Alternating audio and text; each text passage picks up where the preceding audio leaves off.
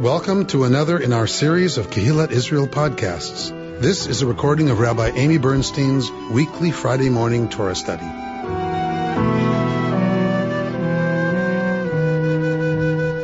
We are in Parshat Tisa, one of my favorite parshiot, even though rabbis are not supposed to have favorite parshiot in Torah, but we, like parents, actually do. And like parents, sometimes it changes which is the favorite. But Tisa truly remains one of my favorite stories in the Torah, because I think it's so emblematic of human behavior and the human struggle and kind of how we do things, how we roll.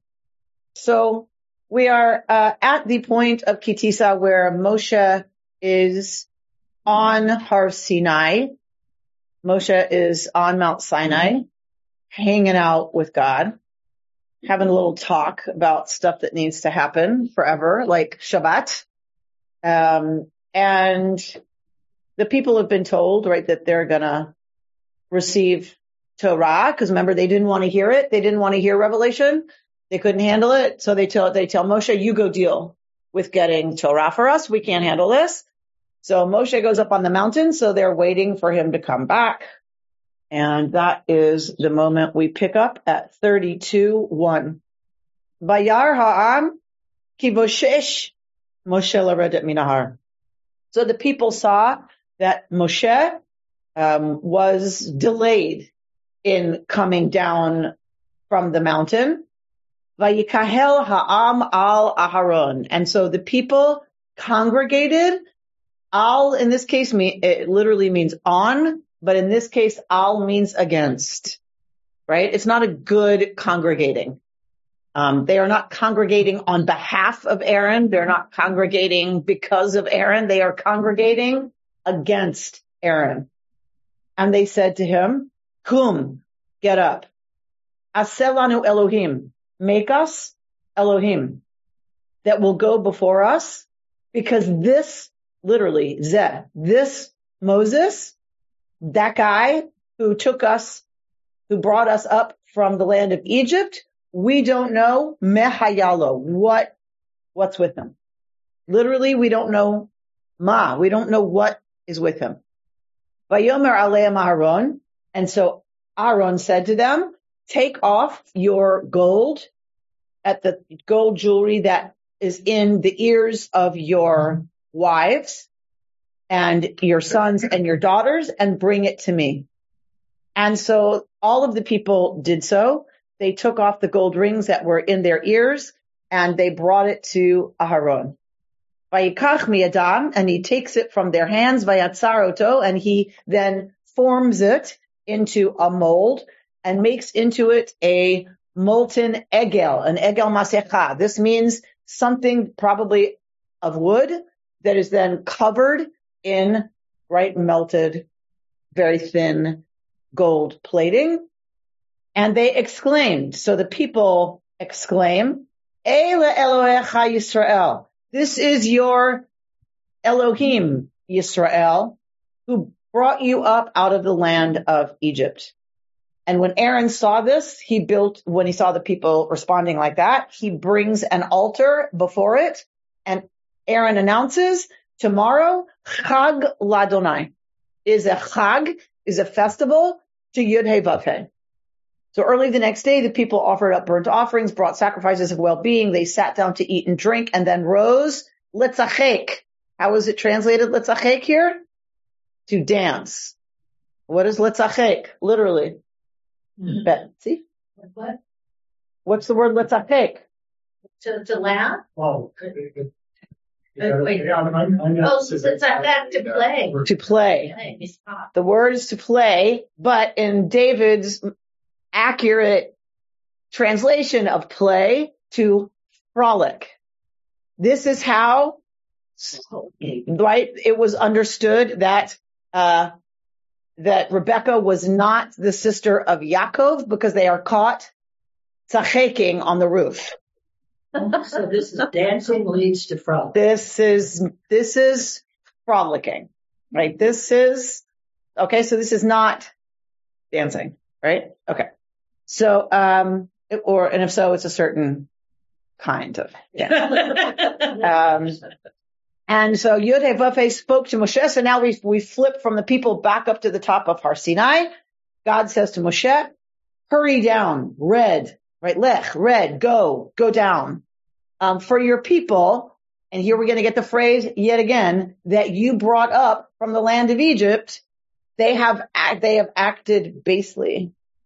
They're stepping. So now they're Moses' people, not God. Now they're Moses' people. God says, your people that you brought up from the land of Egypt, they are messing up. Get down there. They have been quick to turn aside from the way that I enjoined upon them. They've made themselves a molten calf and bowed low to it and sacrificed to it, saying, this is your God, O Israel, who brought you out of the land of Egypt. And God further says to Moshe, I see that this is Am Kshe Oref. This is a stiff-necked people. Now, the Atta, with an ayin, now, leave me alone, that I might let my nostrils flare against them, that I may destroy them. And I will make from you a great nation, a great people. In all fairness to the stiff-necked people, I didn't ever realize it was Aaron who suggested. Oh, yeah, that's where we're going. We're totes going there. Yeah. We're almost done. All right, let's get through this, and then we're almost done, and we'll chat. Vayachal Moshe et pnei Yud Hey Vav Hey. Moshe implored Yud Hey Vav Hey, saying, don't let your nostrils flare against this people, who you delivered for the fourth time, the phrase, that you brought up from the land of Egypt. So we've had 4 different usages of bringing up from the land of Egypt. God said, your people, who you brought up from the land of Egypt. Moshe says, don't let your anger blaze forth against your people, who you took up out of the land of Egypt. Let not the Egyptians say it was with evil intent that God delivered them, to kill them off in the mountains and annihilate them from the face of the earth. Turn from your blazing anger and renounce the plan to punish your people. Remember your servants, Abraham, Yitzchak, and Israel, how you swore to them by your own self and said to them, I will make your offspring as numerous as the stars of heaven, and I will give to your offspring this whole land of which I spoke to possess forever. And Yud Hey Vav Hey renounced the punishment planned for God's people. Vayinachem Yud Hey Vav Hey al hara'ah. So God was, in a sense, comforted by Moshe's ardent argument on behalf of the people. Thereupon Moses turned and went down from the mountain bearing the 2 tablets of the pact, tablets inscribed on both their surfaces. They were inscribed on the one side and on the other. The tablets were God's work, and the writing was God's writing incised upon the tablets. When Joshua heard the sound of the people in its boisterousness, he said to Moses, Kol milchama b'machaneh, the voice of war is in the camp. But Moshe answers, it is not the sound of triumph, nor the sound of defeat. Meaning it's not that they are victorious in war or that they've lost a battle. That's not the noise that you're hearing. It is the sound of song that I hear. As soon as Moses came near the camp and saw the calf and the dancing, he became enraged. And he hurled the tablets from his hands and shattered them at the foot of the mountain. He took the calf that they had made and burned it. He ground it into powder and strewed it upon water, and so made the Israelites drink it.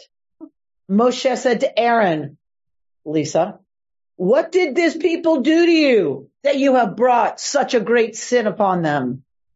And Aaron said, let my Lord not be enraged. There's a lot of language of flaring of the nostrils here, right? Let not my master's nostrils flare, right? It's a euphemism for being angry, but there's a lot of it here. Everybody's mad. Everybody's mad. Let not my Lord be enraged. Do you know that this people is bent on Ra, is bent on evil? You know them.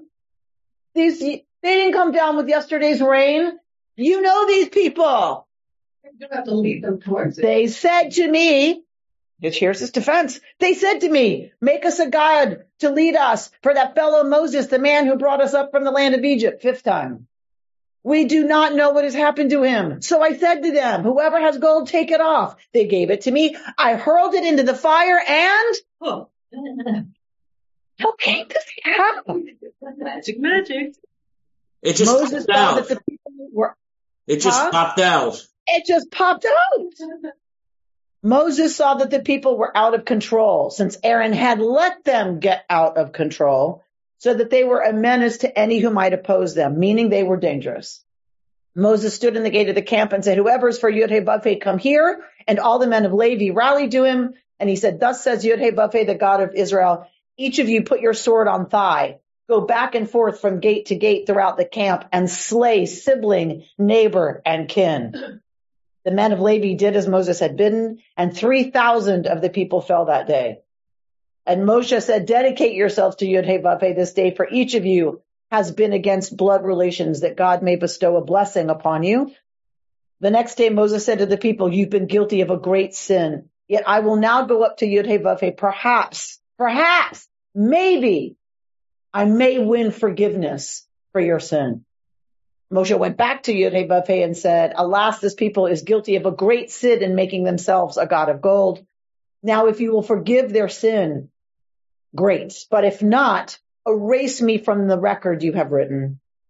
Yud-Heh-Vav-Heh said to Moses, only one who has sinned against me will I erase from my record, meaning you have not. So I'm not going to give you, I'm not going to kill you. Moshe says, if you kill them, kill me. And God says, I can't kill you. You haven't done anything. Go now, lead the people where I tell you. See, my messenger will go before you. When I make an accounting, I will bring them to account for their sins. I'm not going to kill them now, but they are going to have consequences. Then Yud-Heh-Vav-Heh sent a plague upon the people for what they did with the calf that Aaron made. All right, we're going to stop here because that's a lot. All right.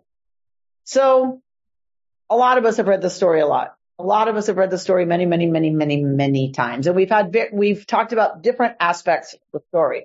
Always, there's some interesting aspect that hopefully we haven't thought a lot about before. For Lisa, she just realized, whoa, Aaron facilitated this.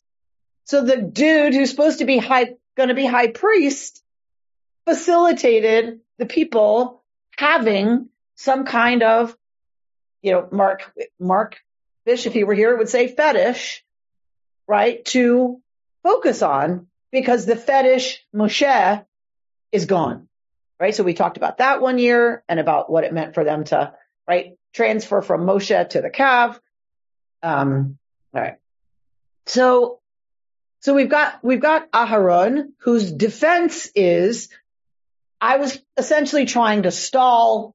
So I had them take their gold. I was doing stuff with it, and this calf just emerged, right? Moshe seems to understand in what he says. Moshe seems to understand that people are dangerous, right? That they are bent on Ra, right? That they are dangerous. They are a mob.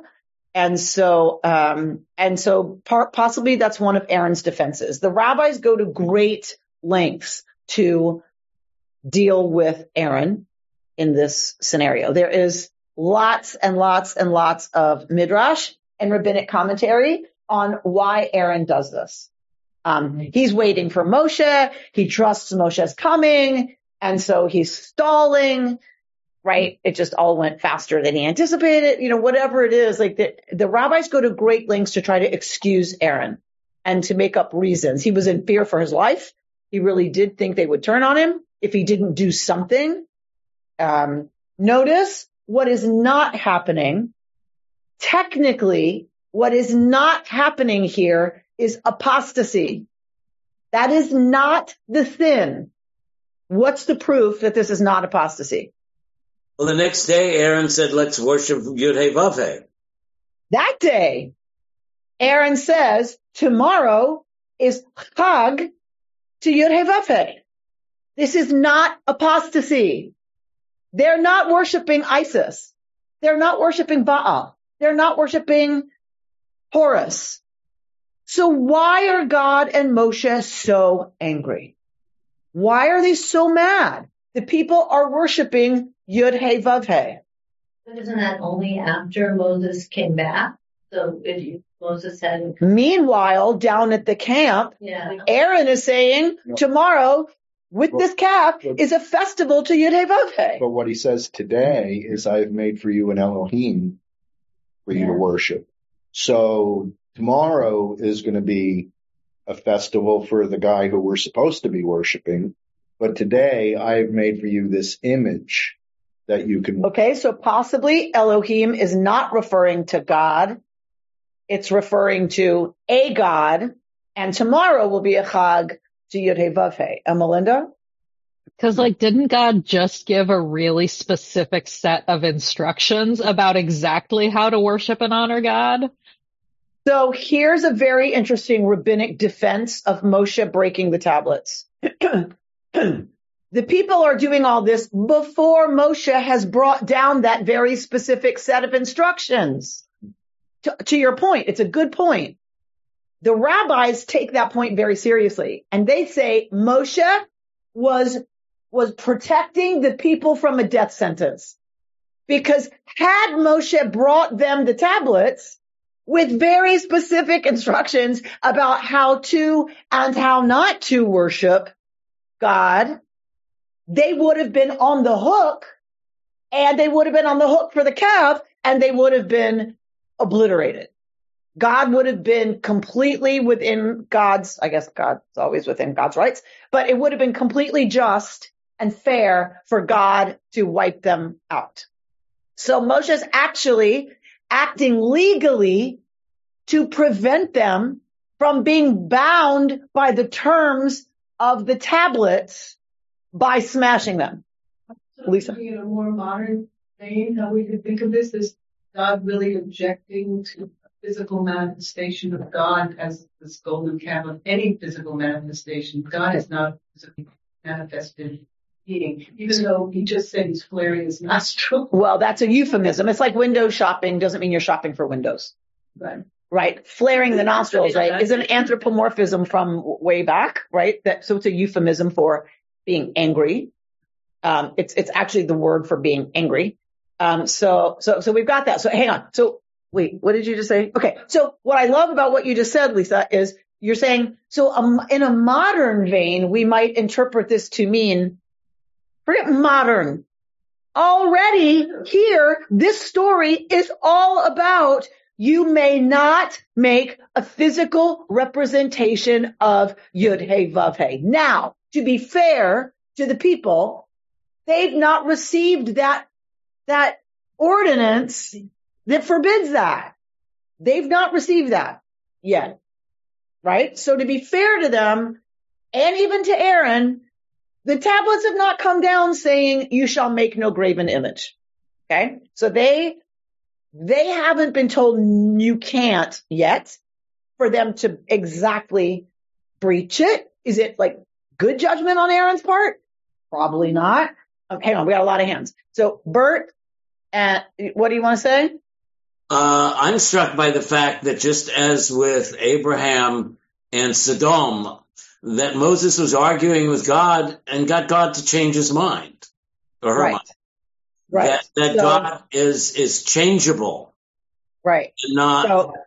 Yes. Clearly in parts of Genesis and Exodus, God absolutely has emotions. God's mind can be changed. God can be influenced 100%. That's how we know it's not P. That's how we know this is not a P text. Susan? So often you use the argument that there's no before and after or after and before in Torah. So maybe we're supposed to understand that there's no graven image to be developed, even though the Israelites haven't seen what's on the tablets. Say that again. So there's no earlier late in Torah. So what if they'd gotten the tablets and then made the calf? No. Very frequently you raise the point that there's no before and after in Torah.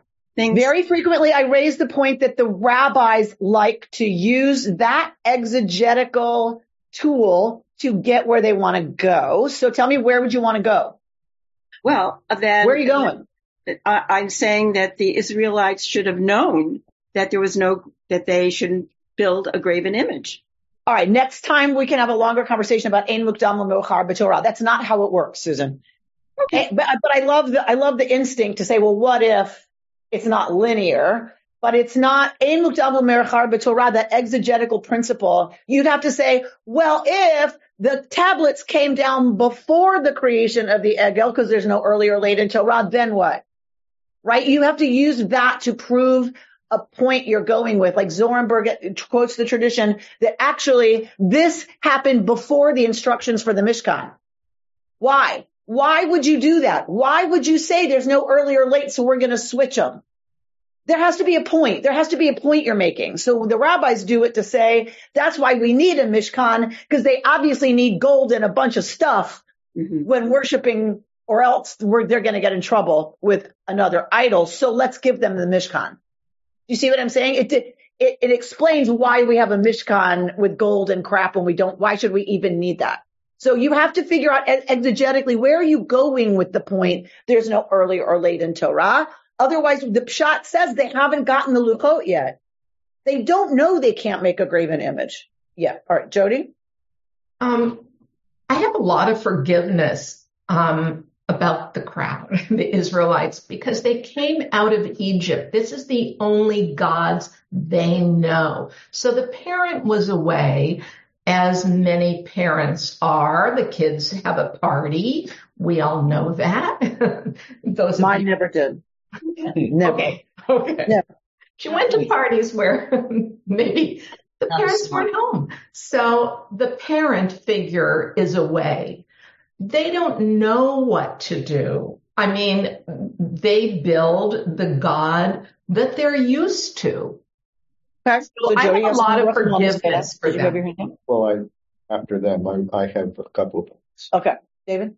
Right. Just clarify Joshua's role in all of this, because he's mentioned, and then Joshua's an errand boy. he's just like, He's just an errand boy. He's Moshe's assistant. He inherits the mantle of authority. He's his protege. so he's left and sort of waiting at the. He's waiting, right? He's kind of in between. So he's Moshe's mentee. I wonder if this is kind of a link between what you talked about before of the people needing some kind of a physical manifestation because that's what they're used to.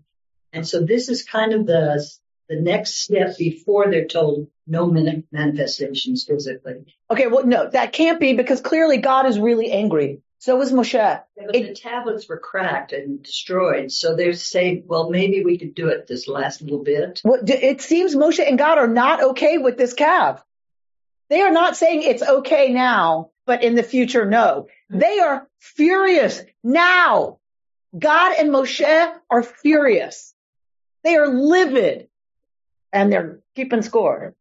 So the most minor point is which I didn't think of until we actually started with the text, was there's not even a thought to say, oh, maybe somebody should go try to track Joshua down and see what's going on. It's like he's missing what's going on. It's not like, well, should we check whether or not Moses hurt himself on the mountain, or maybe he fell down or whatever. It's like, no, nothing like that. But that's a minor point. The bigger point was, because I was thinking about this yesterday actually, is I'm surprised that God is surprised. I don't know that God is surprised, by the way. Because, I mean, he's clearly surprised. He's like, oh, look what I don't know about surprised. Right? But the analogy about this being surprised is, and this is out there, is this is like ChatGPT. All of the stuff that we read about AI today is like, we're upset because we can't figure out how AI is making its decisions. So this is like this, God is like this universal intelligence, universal consciousness. It's like, and we are the artificial intelligences, and we're off doing things, and he can't figure out why we're doing what we're doing, right? Mm-hmm. And that's why he gets upset. It's like we get mad at ChatGPT because it hallucinates an answer. Well, we were hallucinating a God. Okay, so why should he be upset? And the last point is, what justifies the killing of those 3,000 people? Like, why not some other 3,000 people? Why not all of them? What did these 3,000 people do? Yeah, on that last point, I was curious. So Moses had the Levites go out and slaughter 3,000 people who were presumably not Levites. And then why did God then later visit a plague upon them? Like, was there anybody left? I mean, like. Okay, all good questions. Robert, you want to go, and then I'll try to take some of these. And this idea, it seems unacceptable to me that the people who are at the foot of the mountain where God is clearly present think it's okay to be mitzahaking. Robert goes to a more fundamental point. God is present. They've been told to purify themselves. They've been told to get ready. They have this theophany on the top of the mountain. The mountain is supercharged. That's why they can't go check if Moshe is okay. They've been told you can't touch the mountain or you'll be put to death. And Robert says, so if they know God is there, why are they mitzahaking? Just saying, right? Robin? Many years ago when I started taking Torah study, you said, because the people had been slaves for so long that they were not very smart. You used another word, and I always remembered that. I'm just saying, they don't get it.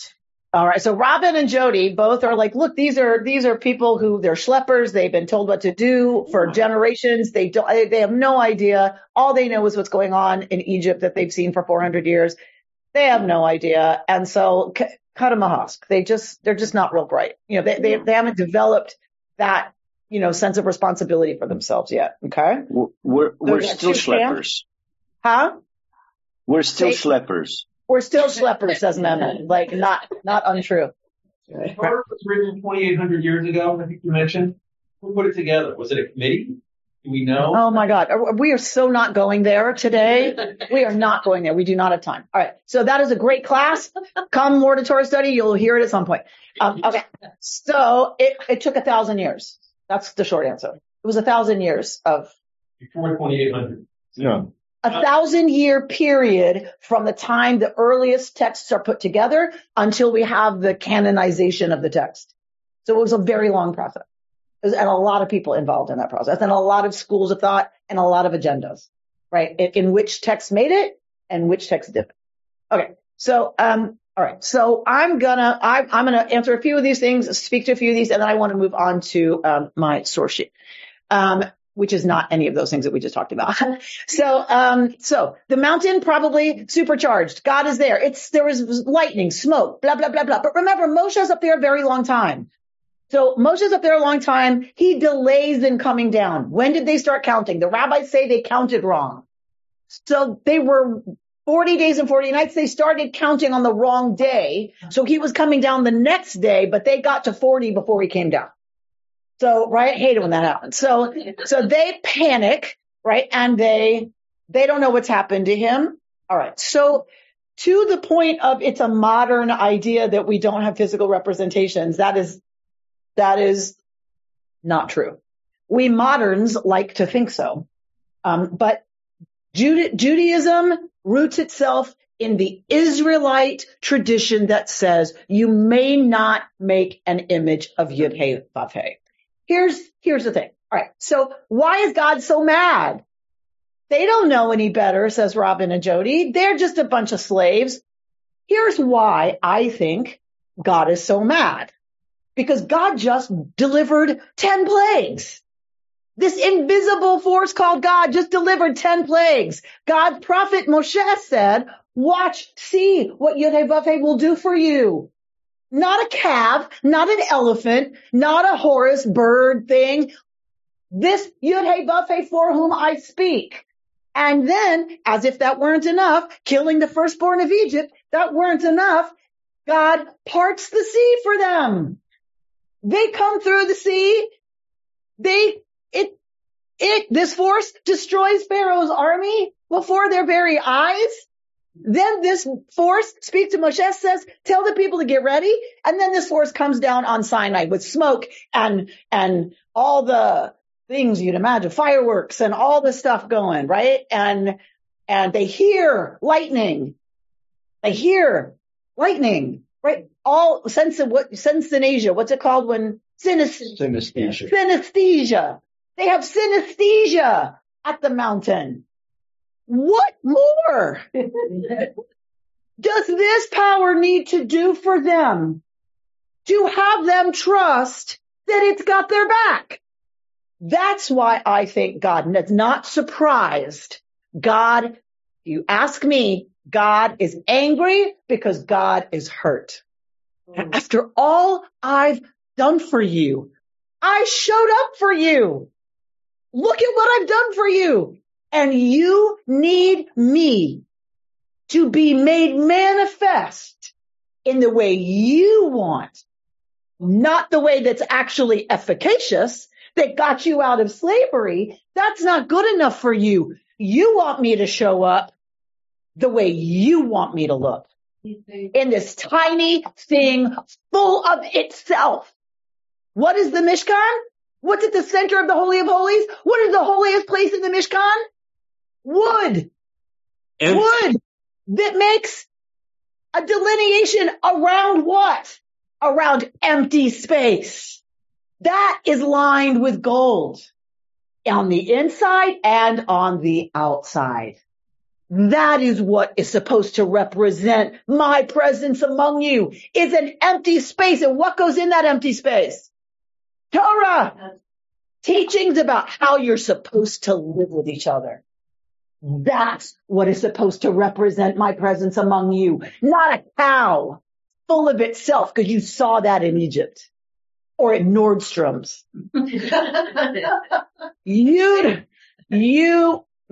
Right? So God, for me, I really think this is not a surprised God. This is not a vengeful God. That's how the Christians like to portray it when they want the New Testament to be about a yummier, friendlier God than ours. This is a God, I believe, in deep relationship and has been really hurt. So Moshe takes the contract and Moshe rips up the contract because that's what the people have done. They've abrogated the agreement already. George? There seems to be a split because the Levites were then instructed by someone to kill 3,000. They weren't instructed to kill 3,000. Let's be clear. We're not exactly sure. It seems Moshe says all for Yud Hey Vav Hey over here. And whoever's still busy litzacheking is slaughtered. Yeah. So it's about who's participating in acts that have not been sanctioned. They are bringing sacrifices that have not been sanctioned. We know what happens when that happens, right? Weren't there 600,000 people there, supposedly? Yes. Well, then 3,000 is a very, very small portion of 600,000. There you go. If you will. Is that all right? Like 9/11? All right. I want to, well, presumably, these are not 3,000 innocent people killed. These are 3,000 instigators who are killed. It doesn't really say that. It doesn't really say that because it shouldn't really have to. He's not just going to murder 8-year-olds randomly. I mean, that does not give you the trust of the people, right? It's who's responsible, who's engaged in the worst egregious, right, stuff. The ones up there, with nothing on, mitzacheking. All right. So I want to talk a little bit about this breaking of the tablets, right? So God makes these tablets with God's own writing. It's written on both sides. So we picture that as there's 2 tablets, and on this side and on this side, there's columns of writing. That isn't funny, not how the rabbis read it. The rabbis read it, it's a miracle. God carves the letters into the tablet so that it's carved on both sides. It goes all the way through. But miraculously, no matter which way you turn them, it reads correctly. It's written on both sides, not both sides. Yeah, I'm looking. Not like that. That means both sides, right? That is how we tend to pictorialize it. Well, that doesn't have to be the way you picture it. We're just so used to it that we see the proof in the text. But that's not where the rabbis go. The rabbis go, these are miraculous tablets. How dare Moshe break this thing? This is God's gift to the people. How dare Moshe break them? That is an incredible act of chutzpah. We had a whole shiur. Listen, it's on one of the podcasts. Bert will tell you which one. When we did Tisa, we did a whole shiur on Yesher Koach Sheshibarta. All of the midrashim, or many of the midrashim, that come to say that Moshe did a great thing. He spared the people from being on the hook, right?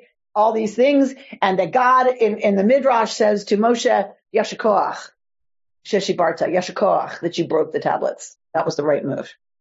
And that's why God has Moshe bring up a second set to be inscribed.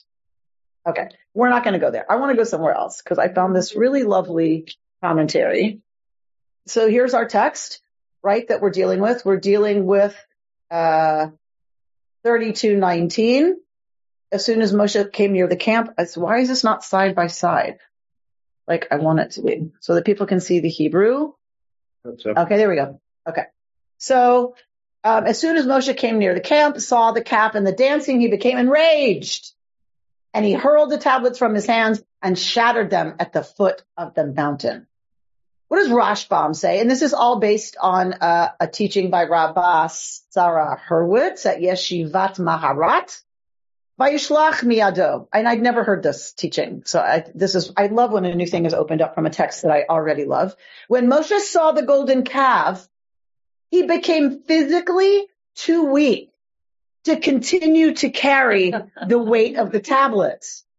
And he threw them as far as possible away from himself so that they wouldn't drop on his feet.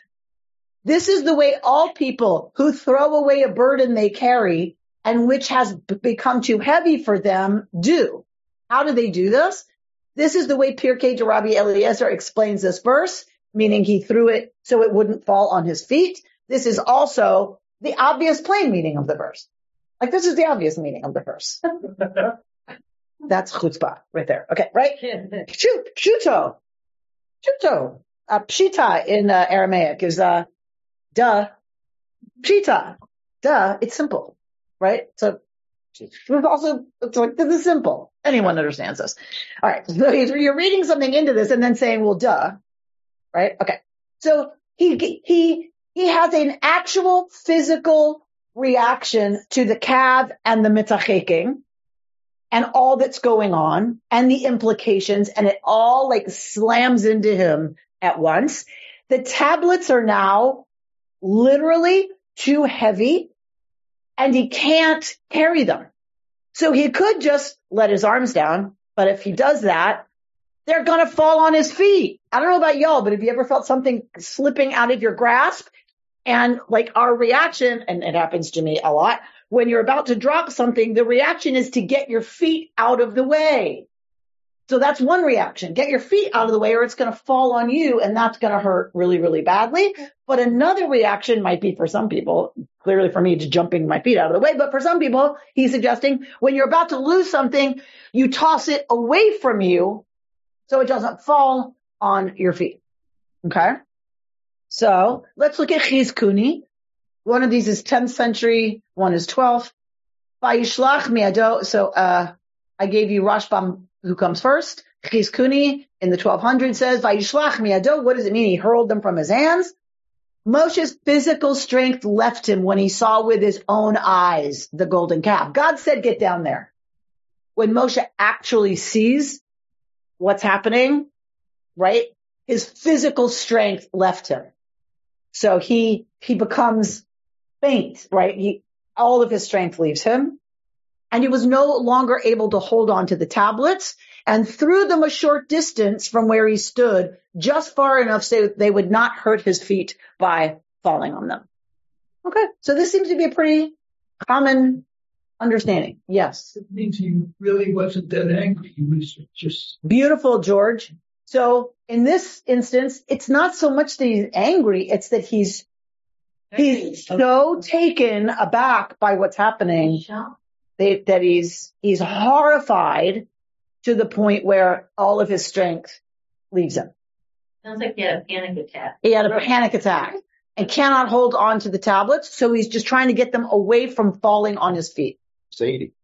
And he's not a young guy, to Richard's point, he's 80. So Malbim, What does the Malbim say? The Malbim says, as he approached camp, Moshe initially thought they only made the calf as a substitute for him because he failed to return when expected. And he was certain they would repent the moment they saw him.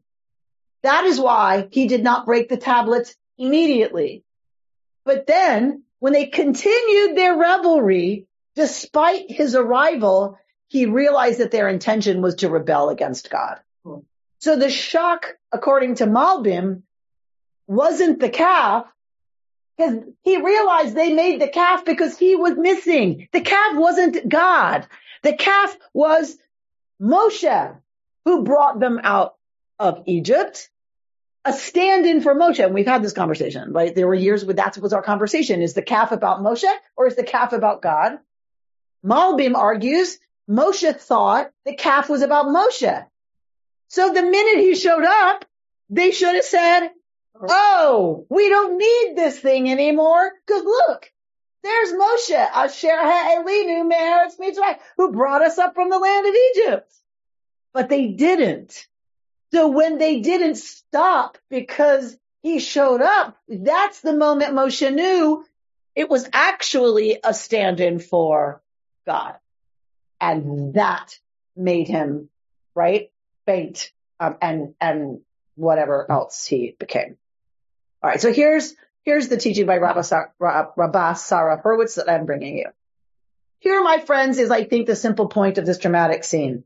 Rashbam understood that if Moshe injured his legs, he would not be able to get up and climb the mountain again. If he hadn't known when to let go, if he had not preserved his physical and emotional well-being, even in front of all the eyes of the people of Israel, he would not have found the resilience to get up and try again. This act of shattering the tablets is what made Moshe the greatest leader of all times. This formula for Moshe was knowing when to grasp tightly and hold on to something precious and wonderful with two hands. Ve'etposh bishnei luchot, because our Torah verse said he took the tablets in his hands. He grasped them. He held on tightly to them. To have the energy and strength, wisdom and fortitude to carry something as precious as the tablets, or let's read teaching, right? To have the strength to carry something as precious as true teaching. And at the same time, knowing and understanding the consequences of holding on when that burden becomes too heavy. Ve'eshlichem me'al shtei yadav. And he sent them forth from his hand. That the genius she's arguing of Moshe's leadership is that he knew when to hold on and he knew when to let go. She says, as the Da'at Zakenim, this is a commentary on Deuteronomy, explains, this is what Ecclesiastes had in mind when, and this is, we know this very well, this verse, there is a time for throwing stones and a time for gathering stones. This, she's saying, is what was the wisdom of Ecclesiastes in saying that. There's a time to throw stones and a time to gather stones, right? That this is what is meant.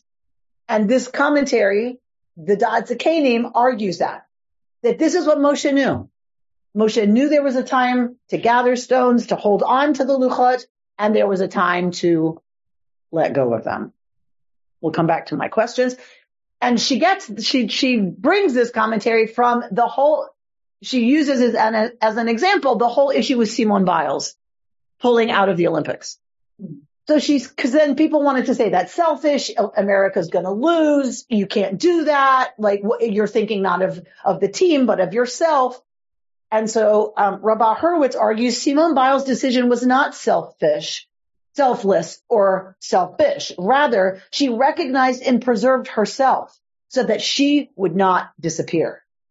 I've seen people comparing Biles to Carrie Strug, who during the 1996 Olympics in Atlanta famously broke her ankle on the vault. She performed her second vault injured, stuck the landing, and helped Team USA clinch a team gold medal in women's gymnastics. Both are seen as heroes. However, Strug never competed again. Or more likely, the pressure of her coaches and all of our expectations of her prioritized the gold medal over her health. Simone had the courage before all of our eyes as the world watched to prioritize her health over a gold medal. And as I think about Strogue and Biles, I wonder about the choice I made back when I was a kid. That's a whole thing she started this whole thing with. Perhaps the shattered tablets, explains Rashi, were preserved, kept and carried in the second wooden ark as Moshe and the children of Israel journeyed through the desert as a reminder of this lesson. That brokenness does not need to be equated with weakness. Knowing our limits, knowing when to let go, and not allow something to shatter can actually make us stronger. In throwing the tablets away from his feet, Moshe had the resilience to pick himself up again and climb the mountain for another chance to receive the second set of 10 commandments, the ones which would ultimately carry the Israelites through their journey through the desert towards their final destination. May we all have the courage, despite all eyes on us, to know when and what to hold on to, and then to also know when and what to let go. Isn't that about the greatest lesson? It's a beautiful, beautiful teaching from this Orthodox woman scholar. And then once I started going down that rabbit hole, what's the difference between a Rashbam and a Rambam? Kenny Rogers. It's Rosh Tevot. It's a abbreviation for their names. Okay. Rambam is Rabbi Maimon ben whatever. So it's the first letter of their name, and that becomes an acronym. Mm-hmm. Kenny Rogers must know when to hold. Know when to hold them, know when to fold them, know when to walk away, and know when to run. Right? Know when to run. Rabbi Tom Wiener writes, so in the fear and need of something to hold on to, they forced Aaron to make them a god. Right? So we've got Moshe knowing when to hold on and knowing when to let go. On the other side, there's the people, right, that need something to hold on to.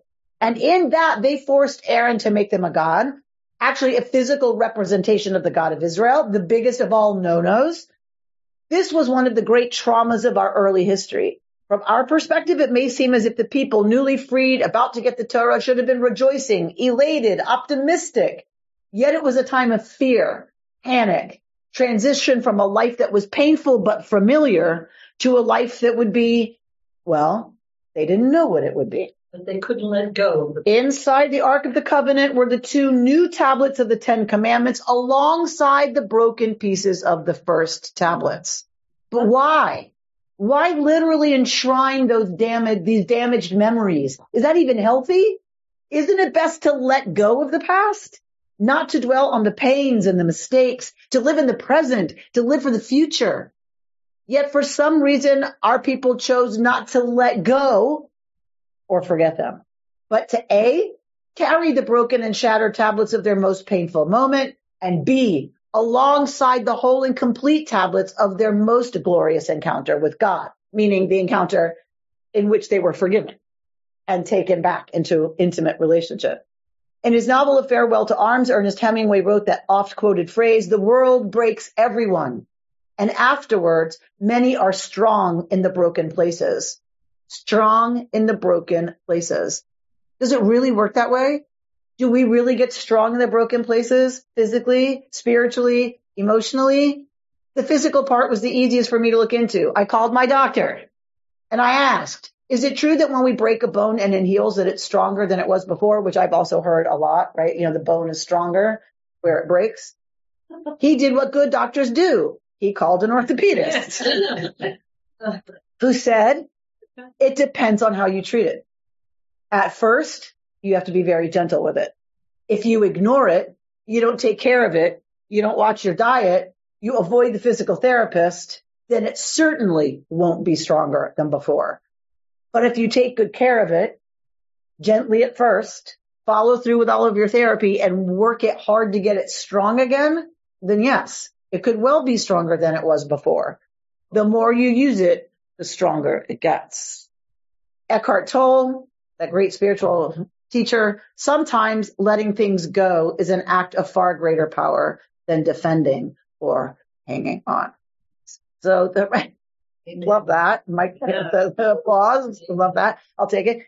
So so much there for me this time about focusing on when does Moshe hold on and when does Moshe let go? That Moshe seems to know when it's really important to hang on and when it's really important to not only let go, but let go in such a way that he preserves his ability to get up and do it again, right? And this idea that Simone Biles could have pushed through, but would that be the right set of priorities, right? What if she did push through and she won the gold medal for Team America, but never competed again?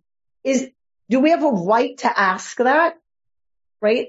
Is that the right set of priorities? And often I feel like we don't get it. Our priorities are so screwed up that people, when you ask them, how are you? Oh my God, I'm so busy. Oh my God. Like I'm so exhausted. I'm so tired. As if that's a good thing. That means you're living rightly as an American who is super productive, right? And super on top of stuff and super engaged with stuff to the point of exhaustion. And we reward that, don't we? Absolutely. Right? We reward, oh my gosh, wow, that sounds like so much. Good for you. Make sure you take care of yourself. Do we mean it? Do we mean make sure you take care of yourself? You're not doing it. No, we don't. We say it, but we don't mean it because we keep praising people who make more money, who work 80 hours a week. And I'm not saying there's anything wrong with hard work. That's not what I mean. I think what this Rabbi Horowitz is bringing forward is we so often feel like we're supposed to be able to carry everything. And if we can't or don't, it's a sign of weakness. And what she's suggesting is if we get our priorities right, we can be like Moshe, the greatest leader of all time, who knew when to throw those tablets, A, but B, throw them in such a way that they didn't just fall and injure him so that then he couldn't actually lead. And that the people, their big sin, their big screw up came from not being able to let go. That they were so desperate for something to hold on to that was familiar to them that's how they got in super big trouble, which is, I think, the point, one of the major points of this whole favorite scene of mine, which is, do not ask me to show up in your life the way you think it's supposed to look. That's idolatry. That's not faith. That's not religion. That is idolatry. I'm always there for you. Always. It is not going to look like you want it to. A lot of the time.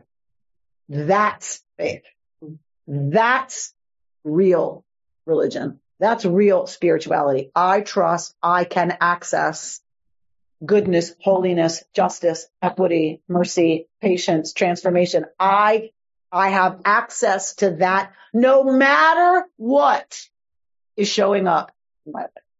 That's the work, is to not ask the universe to bring that stuff to us on a golden platter. It doesn't work that way. That's idolatry. And we don't get to luxuriate in idolatry. This is how I want it. This is what's familiar to me. This is what makes me happy. This is what makes me comfortable. This is what makes me trust there is something bigger than me. It brings me everything I put on my top 10 list. That's idolatry. And we are forbidden to ask the divine to show up in our lives the way we want to paint it. And I think that's a teaching we need over and over and over and over and over again.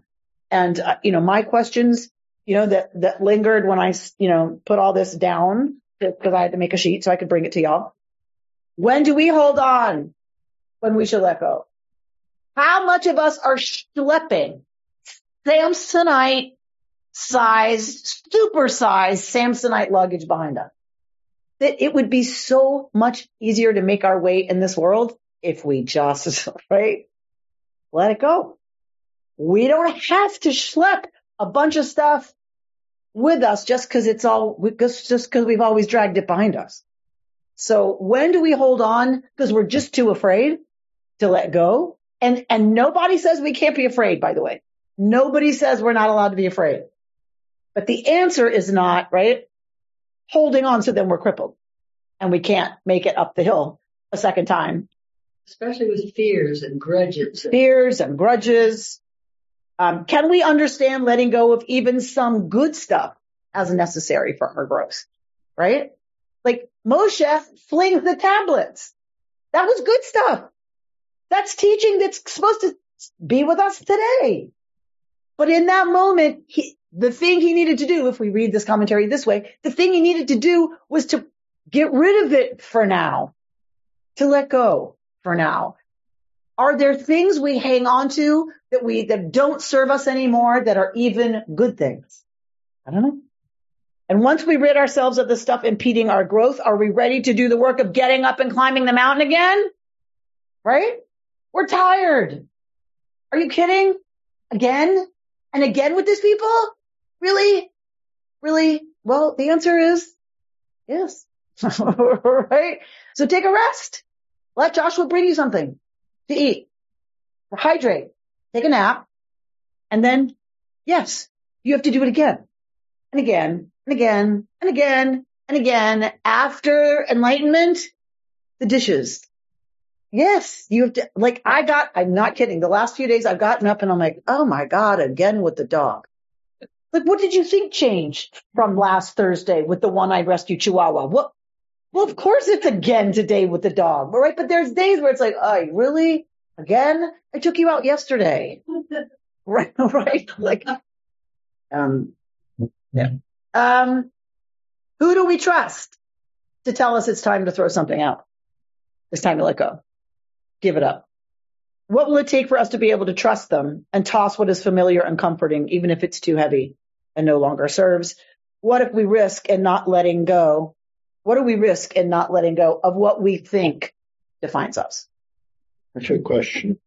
So you pointed out that if we try to conceptualize God in a particular way, that risks falling over into idolatry. But isn't any attempt to conceptualize God sort of on the knife's edge of whether it's physical or not physical? Rambam thought so. In other words, if we say like God is like the source of the feelings within us that like make us recognize good and things like that, right? So we see, in a world where there's lots of bad stuff going on, we see something good, and we say to ourselves, this kind of like affirms my faith in humanity, that humans are capable of this, but that often also says, and that in turn justifies my faith in something that you conceptualize as being the source of that.